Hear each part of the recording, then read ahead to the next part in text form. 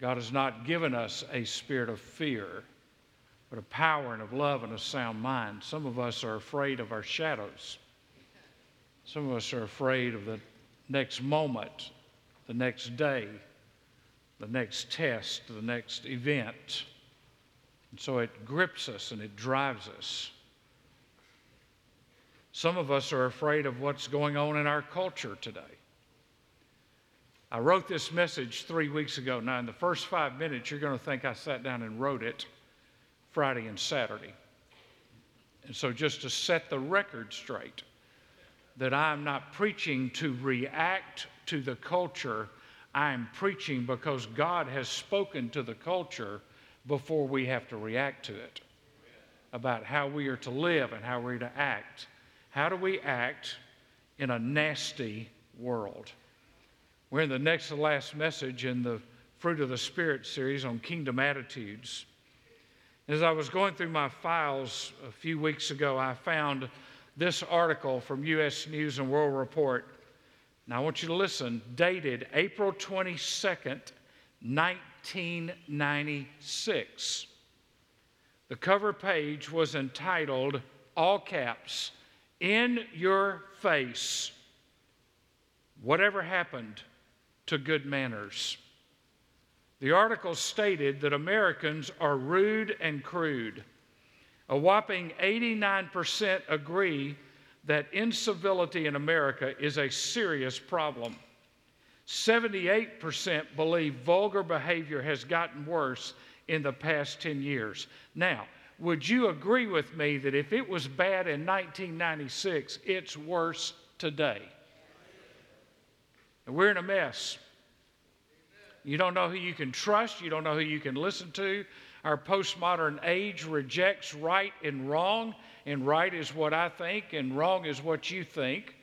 That's because we took prayer and the Bible out of the schools, and so when you take moral authority out of anything, then every man does what's right in his own eyes, and there's no king in Israel. So then your right may not be my right, but you don't have a right to tell me that my right is not right. And that's the world we live in today. How do we respond to that? We get toe-to-toe. We go at each other. A 20-year-old young man was killed 2 nights ago in Louisiana, junior basketball player, because he got in an altercation at a bar. It happens every day. It happens every night. It happens across our community. It happens across every community because we have forgotten just simple civility and gentleness. I can't name a politician right now or an actress or an actor that acts with civility. We have no role models for our children. We should be embarrassed as adults that we have elected people that act like they're in a middle school playground fight, and we keep voting the same people into office. We should be embarrassed that we give our hard-earned money to go watch movies of people that would, if they could, destroy the very fiber of what you're trying to build into the lives of your children. We do not understand gentleness. The more violent it is, the better it is. The more vulgar it is, the more money it makes. Surely, believers could offer up something different. Gentleness begins with surrender. You don't hear that word gentleness anymore. I don't know the last time I heard the word gentleness, but it's a biblical word. It's also translated meekness. It can be translated humility. Gentleness is very close to the word patience, and you'll see that. When you think of patience, patience is the ability to endure hostility without anger. The ability to endure hostility without anger. Gentleness is the ability to endure without aggression. One is without anger, the other is without being aggressive about it. Now, I'm not talking about being a wimp and being a pushover, because gentleness is the strength of the Spirit of God under control in our lives. It's the same word that Jesus used in the Sermon on the Mount, where he said, the meek shall inherit the earth, the gentle shall inherit the earth. We've misinterpreted that to think weak, but that's not what it means. If you interpret gentleness and meekness as weakness, you haven't read your Bible. Here's what the word means. The word implies a soothing quality, a thoughtful and considerate outlook when our passions are harnessed for the service of men and God. A soothing quality, a thoughtful and considerate outlook. In other words, gentleness when I am controlled by the Spirit and the fruit of the Spirit is evident in my life, then gentleness holds itself in subjection to what God would do if He were in this situation. It reserves its energy to accomplish God's will. It does not mean saying nothing, but it is to be firm without rage.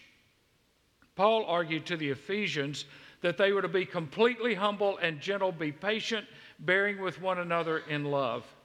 Here's the thing that we need to understand. The gentle person would rather crucify self than glorify self. I would add to that, the gentle person would rather be quiet than to start a fight. They would rather crucify self, not what I want, not what I want to see happen, than to glorify self, than to make self the one that everybody is talking about. What they should talk about is there's a person under the control of the Holy Spirit. You say, well, I can't do that. You're exactly right. You can't. That's why you need the Holy Spirit to do it. You see, the reason we're out of control is because we think we can do this by trying harder. I'm going to be gentle if it kills me, but if it doesn't kill me, I'm going to kill you. I mean, that's kind of our attitude. But the only way you and I can practice this fruit of the Spirit is when the Spirit of God is controlling our lives. It doesn't have anything to do with your personality. You say, well, I'm an introvert, so it's easier for me. It has nothing to do with your personality. Somebody pokes you long enough and you're not going to be gentle, whether you're an introvert or an extrovert. This is a character trait that grows out of faith. Look at your notes. First of all, we see it in God the Father. God the Father is gentle with us when He could just immediately judge us. God could have just said, that's it, it's over, I'm done, I'm not sending my Son to die for you, and He could have sent everyone to hell and He would have been just in doing it. But it is His kindness that leads to repentance. He is gentle, He is slow to anger, He is long-suffering in the way He responds. God is gentle. This world always is asking, where's God in the middle of all this? I said, He is gently patient, but one day He will be judge.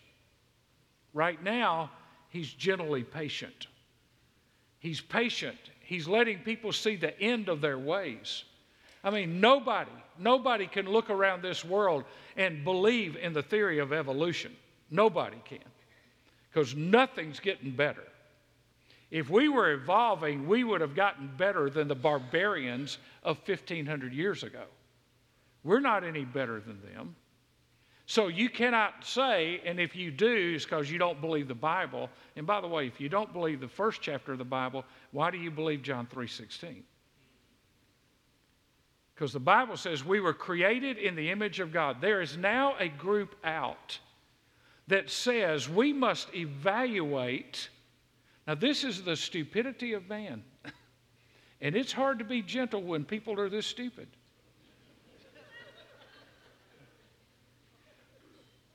There's a website that says we must evaluate if the life of a human being is more valuable than a chicken or any animal. Well, we evaluated that when we decided we'd kill babies in the womb. We decided that the life of a human being is not valuable. We're certainly not gentle in the way we deal with that. The Father's been gentle with us. We've been abusive, we've been neglectful, we've been hateful, we've been unkind, we've been unforgiving, and yet God is gentle. We see it in the God of the Son, in the Son, Matthew 11:29. Take my yoke and learn from me, for I am meek and lowly in heart. Jesus had one plan. His one plan was to do the will of God. He didn't have a separate agenda from the Father. He didn't have a separate agenda that He's left the Spirit to do. He had one agenda, and that was to do the will of God. No matter what it was, even in the Garden of Gethsemane, His agenda was to do the will of God. Not my will, but yours be done. Say, well, you can say Jesus was gentle, but He got angry. He did. He got angry at the money changers in the temple. He overturned the tables. The reason He did that is because that they were selling and hiking up prices. I mean, this was a rigged deal inside the courtyard of the Gentiles. So the Gentiles had no place. If they were seeking after God, if they were wanting to know the God of Abraham and Isaac and Jacob, they had no place to go to pray because it had been turned into a bazaar. And so He overturned the temples. Why? Because it's a house of prayer. My house shall be a house of prayer. And what they were doing is they were filling up the only place that a Gentile could go to pray and making a circus out of it, or a shopping mall, or a flea market out of it. He said, that's not going to happen. The other time when Jesus got firm, but never lost control, was with the Pharisees. Why did Jesus get angry and rebuke the Pharisees? He rebuked the Pharisees because they were painting a distorted picture of the Father. They were not representing the Father. They were not representing the God of heaven. And He rebuked them and went after them when they painted the wrong picture. You say, well, He should have just let it go. Well, He was the Father manifested in flesh. They were painting the wrong picture of Him. In fact, they had so distorted the picture of Jesus that when the Father showed up in the form of the Son, they didn't recognize the resemblance. They missed Him. You see, gentleness is active. It's power under control. It's responding at the right time with the right people at the right moment for the right length of time. Tim Ritter said, He, Jesus, treated the wounded with tenderness. People received comfort just by His presence. Even so, He was committed to justice, the hard edge of gentleness. His gentleness did not cause Him to ignore wrong and let it go on. He took a strong stand for righteousness out of concern for all people. True gentleness does not cave into evil, but firmly uses the minimum power needed to enforce justice. You don't have to kill a mosquito with a sledgehammer. It's not good for your arm. We should see it in the saints, 1 Peter 2:21.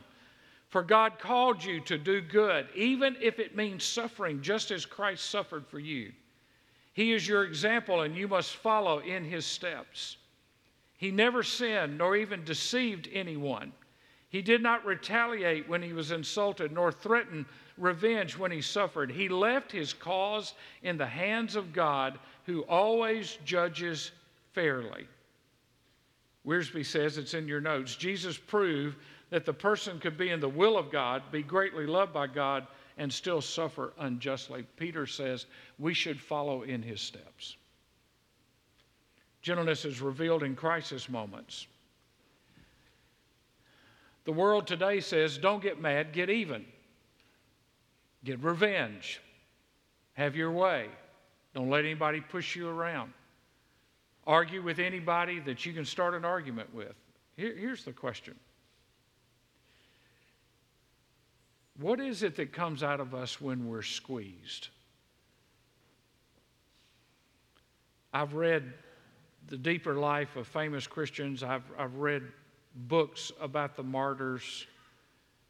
There's not one historical record of a martyr recanting their faith or cursing the people that were killing them. Not one. And somebody pulls out in front of us in traffic and we post it on social media and we tell all our friends and we gripe about every little offense that ever happens in our lives. We're not the stuff that martyrs are made of. Jesus said, don't hold it against them. Some of you are holding things against people that they did to you in third grade. They're over it. You're just not over it. Gentleness moves on. Gentleness responds the way we would want Jesus to respond to us because we have offended him.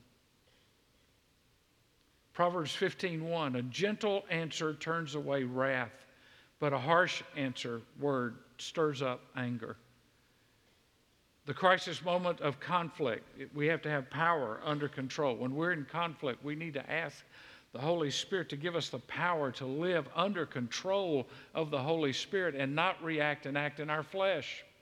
And that is a daily dying to self. That is a daily taking up the cross. It is not something you do one time at a refresh conference and it's good for the rest of your life. It's daily doing it. How we respond to the desire for control. We want control. All of us want control. I want to control my life.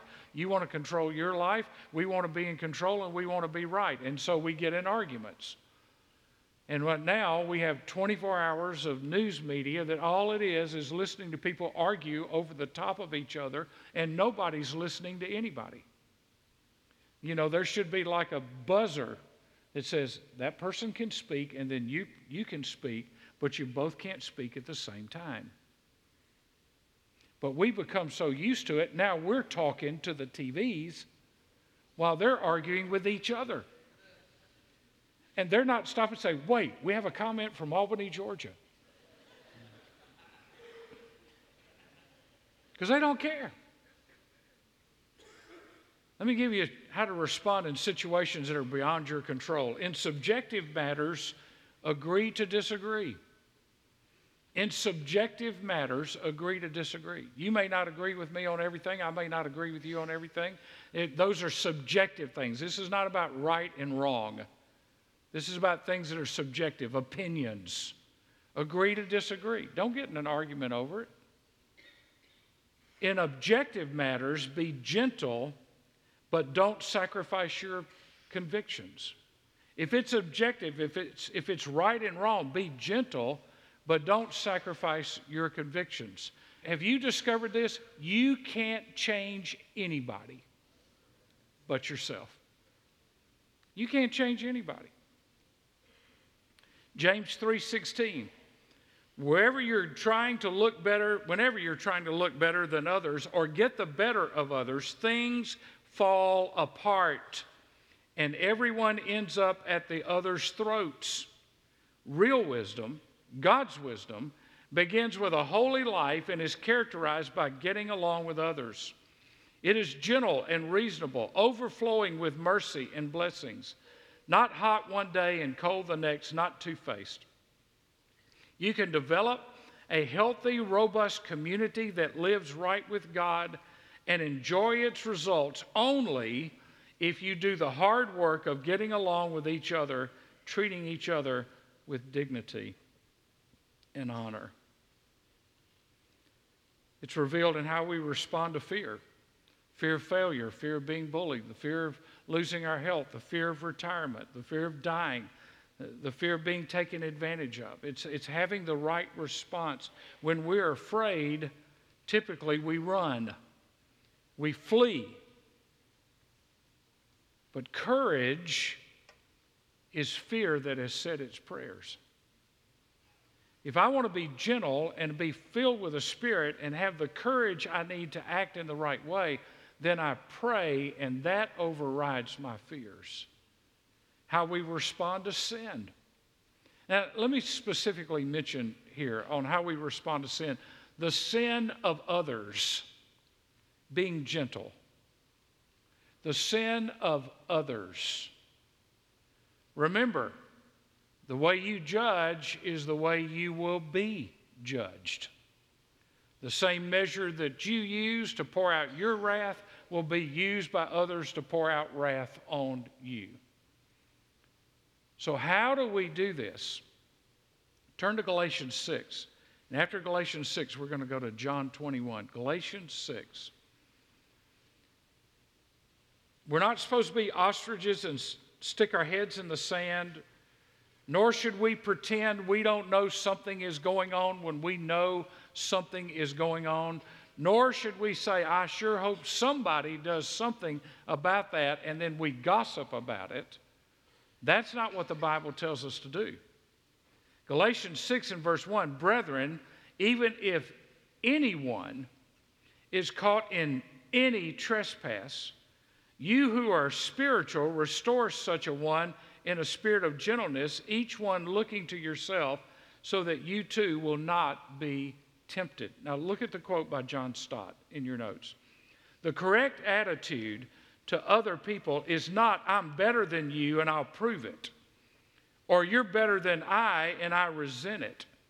But you are a person of importance in your own right because God made you in his own image and Christ died for you, and it is my joy and privilege to serve you. So let me tell you how that works when it relates to gentleness. First of all, gentleness prays, it doesn't point fingers. Gentleness prays, it doesn't point fingers. Now, if you can write that down or anything at the same time, do this right here. Just everybody do this right here. Are there more fingers pointing back at you or towards you? Towards somebody else. Which one? Pointing back at you? Every time you point a finger, there's more fingers pointing back at you. You say, well, I know something. Hey, God knows something about you. He could tell somebody. God knows it all. And it's his kindness that leads to repentance. We're easy to point fingers. And by the way, everything about our godless, demon-filled culture tells us to point fingers. The church ought to be a harbor of safety for hurting people, not a judge and jury to destroy people who have messed up. There is redemption in the name of Jesus. Gentleness realizes we're all vulnerable. It makes us say, there but for the grace of God go I. Listen, you ever say, I'll never do that, the devil will ask for permission to test you on that. You ever say, I'd never do that. Oh, there's something, no, I'd never do that. Just get ready. You're going to be putting a test on it just to see if you would never do that. Gentleness seeks to restore, not destroy. Gentleness wants to get those who have fallen back on their feet again. That's what Paul is talking about in Galatians. Our goal is not to kick them to the curb. Our goal is to get them back on their feet again. Paul's words in Galatians are not about punishment, but about correction. How do we correct the problem? How do we respond? Are we gentle and humble in the way we respond to people when they're in sin? Now listen, Paul is writing this in the Greco-Roman world, which is full of arrogance and pride and boasting. They thought that gentleness and meekness was actually a sign of weakness. Humility was a despised character trait in the Roman Empire. And how did the Roman Empire get changed? By the humble servants of Jesus Christ sharing the good news of the gospel. It didn't get changed at a ballot box. It didn't get changed by changing dictators. It didn't get changed by changing the Roman Senate. It didn't get changed by going on a morality campaign. It got changed by one on one and one on one and one on one saying, Jesus died for your sins. And he can save you from your sin. And you do not have to live the way you've been living. And in less than 300 years, the whole empire was changed. In less than 80 years, the gospel had gone to the known world. And they didn't have any of the things available to them that we have to us. The Greek and Roman gods were haughty and arrogant. The gladiators boasted. You were trained to boast and to brag about your strengths. You were trained to strut arrogantly. That was the world in which Paul wrote these words. Ken Bow says, we're in this survival mode. If we don't take care of ourselves, who's going to? It doesn't really smack of anything that has substance to it. It might be okay on Sunday morning, but it's not going to work Monday at the office. And that's where some of you are right now. You're thinking, that's good for the preacher to talk about that. You know, he works at the church. He doesn't live in the real world. Hey, I'm looking at the real world. Y'all need to get to bed earlier on Saturday nights.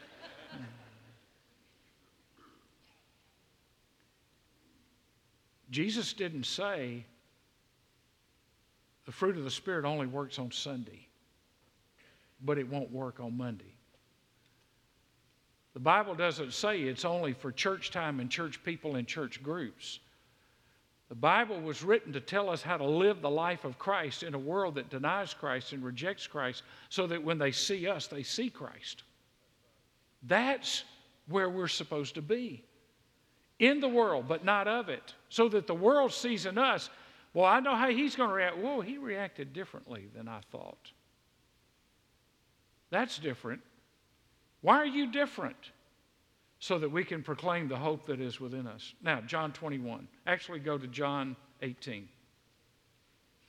I will give you a little background. John 21 is a restoration of Simon Peter. You're all familiar with that story. I referred to it a couple of weeks ago. But it's the story of the restoration of Peter. He feels like a failure. He's denied Christ. He has been ashamed of his actions. He's obviously on a guilt trip. He's been broken. He's run for cover. I would submit to you that Peter didn't think he was any better than Judas at this point. There's no way he would be restored. But John 21, they've gone fishing. Everybody's followed Peter because he's kind of the unspoken leader of the group. And they're out fishing, and there's a smell of a charcoal fire on the shore. It's on the northern end of the Sea of Galilee, and you smell this charcoal fire, and Jesus is there, and it's the same kind of fire. The only time it's mentioned is here, and where Peter warmed his hands by the fire. Both were charcoal fires. So the smell would have instantly brought to Simon Peter's mind his failure. And at a smell and a sense, and with the person that Peter had failed the most, the person and the smell came together to restore him. The very thing he thought he would never get. Now, how do we know all this happened? How do we know all this took place? So turn back to John 18:15. Because John was there, although he never says, I was there. In fact, John never says, I was there. He always refers to himself as the other disciple because he doesn't want his name to be the prominent name here. John 18, verse 15. Simon Peter was following. And I want you to mark these. Mark every time you see one of these because I want you to see this, what's happening here. Because somebody, listen, just look at me for a minute. Somebody is going to tell your story. Somebody's going to write your story. The preacher that preaches your funeral, your children, somebody's going to write your story. And it may be somebody that's following very close to you, so be careful. John 18:15. Simon Peter was following Jesus, and so was, here's the first time, another disciple. Now, that disciple, same person, not named, was known to the high priest and entered with Jesus into the court of the high priest. So this disciple has gone in with Jesus. Peter's not in there yet.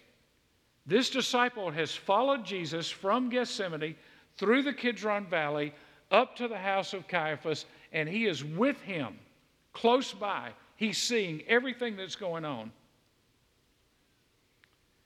But Peter was standing outside at the door.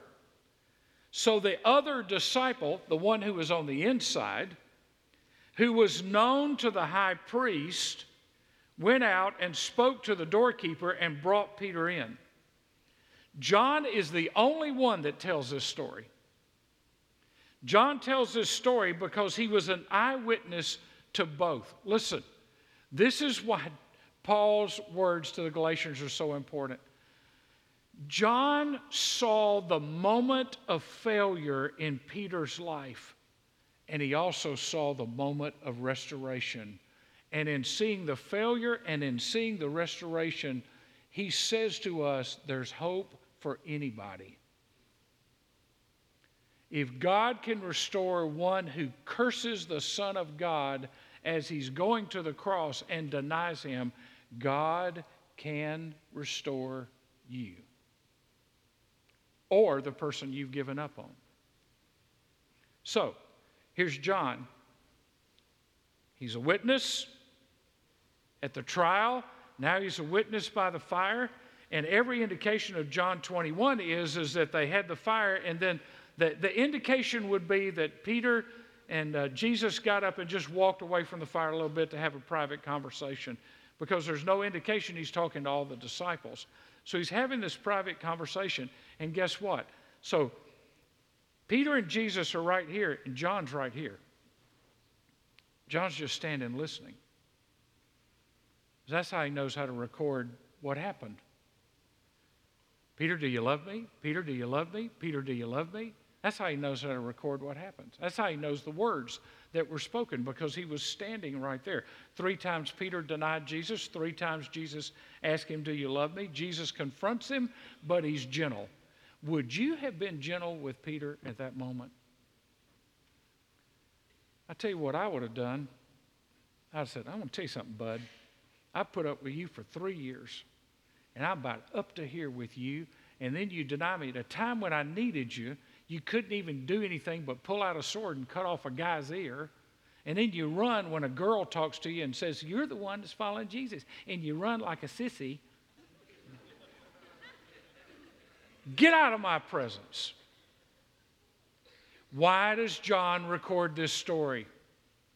Because our tendency when we are self-righteous and pharisaical is to say to somebody who has fallen into sin, get out of my presence. And that's when we are least like Jesus.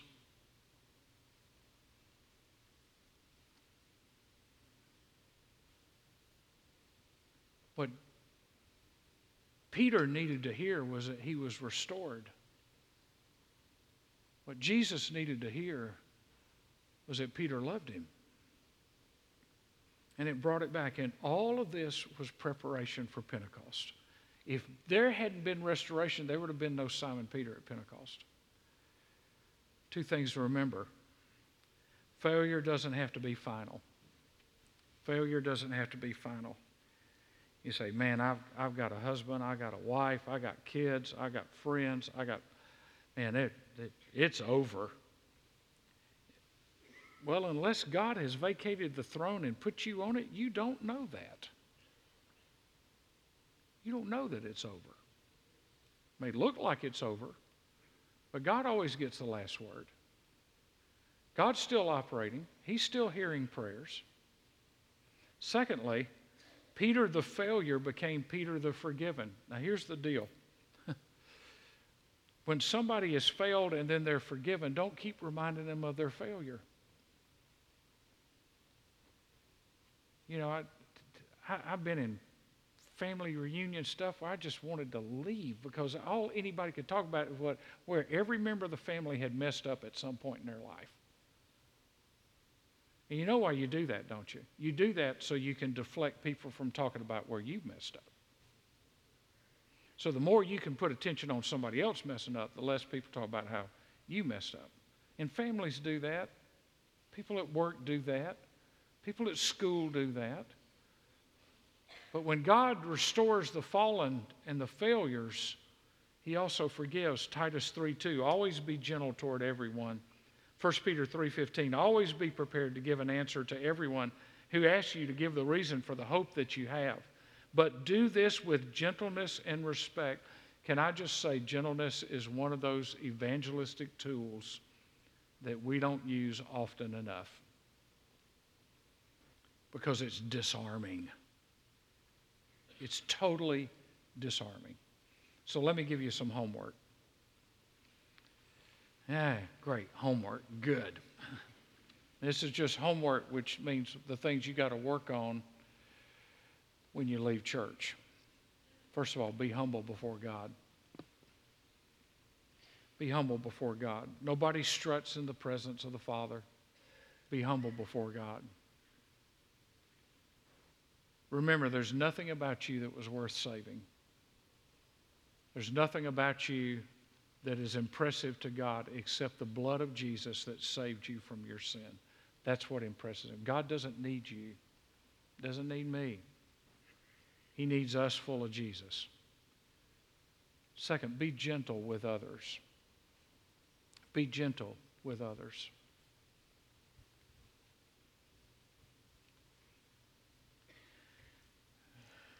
Third one, and then I'm going to give you an illustration. Third one is be willing, be witnesses of the grace and love and forgiveness of God. Last year, I had this globe on my desk. It's a magnetic globe. I bought it at a store in New Orleans 20 years ago. And the globe was black. It was, all the water was black. And all the nations were like a bronze colored. And it sat on this little wooden platform. And because of a magnetic field, it would spin around. And it would just go slowly around. And it was about this big. And I had it on my desk to remind me that I serve a Savior who's trying to reach a dark and lost world. And one day, it got broken. And a lady that's worked for us for 25 years, one of the sweetest ladies you'll ever meet, head down, Pastor, Ken's the first one that told me, said she wants to see you. I said, okay. I said, what is it? She said, so she's walking me to my office, and she's taking me to my office, and her head's down, and she just whole time, she goes, I'm sorry, Pastor. I'm so sorry, Pastor. I'm so sorry, Pastor. I'm so sorry, Pastor. I'll pay for it. I'm so sorry, Pastor. I'll pay for it. I'll pay for it. I'm so sorry. And she just kept apologizing. And we walked in, and she just pointed to the place on the desk where it was. Said it broke, and I couldn't fix it. It just broke. And I just put my arms around her. I said, Pat, it's just stuff. I'll pay for it. No, you won't. It's just stuff. You see, I had an opportunity in that moment. It was a Monday, I think, which is not always a good day for me. I had an opportunity at that moment to say, well, couldn't you have been a little more careful? That was not the first thing that came to my mind. The first thing that came to my mind was somebody that felt like they had let me down, and what I needed to do was pick them back up. Who's let you down? Who do you need to pick back up? Who needs restoring? Who needs a gentle touch when they're afraid they're about to get a violent rebuke? Who needs a whispered prayer more than a pointed finger? Whoever that is, if it's you, you'll find it in Jesus. If it's someone you'll know, they'll find it when they see Jesus in you. Let's pray. Father, I ask you in the name of Jesus that you would help us to be gentle in the way we live, in the way we act. Lord, there are folks in this room that need to be restored. There are folks in this room that need to restore others. God, I pray that when we walk out of this room and head to Bible study in just a moment, that we don't walk out of here talking about what happened in the news this week, but that the name of Jesus would be on our lips. And the kindness and the grace and the goodness of God would be on our lips. Lord, forgive us for the times when we let the world dictate how we act rather than letting the Spirit rule how we act. We need the gracious Holy Spirit so that we can be the gentle communicators of the good news of the gospel of Jesus Christ. Help us today, by your Spirit, to do that in Jesus' name.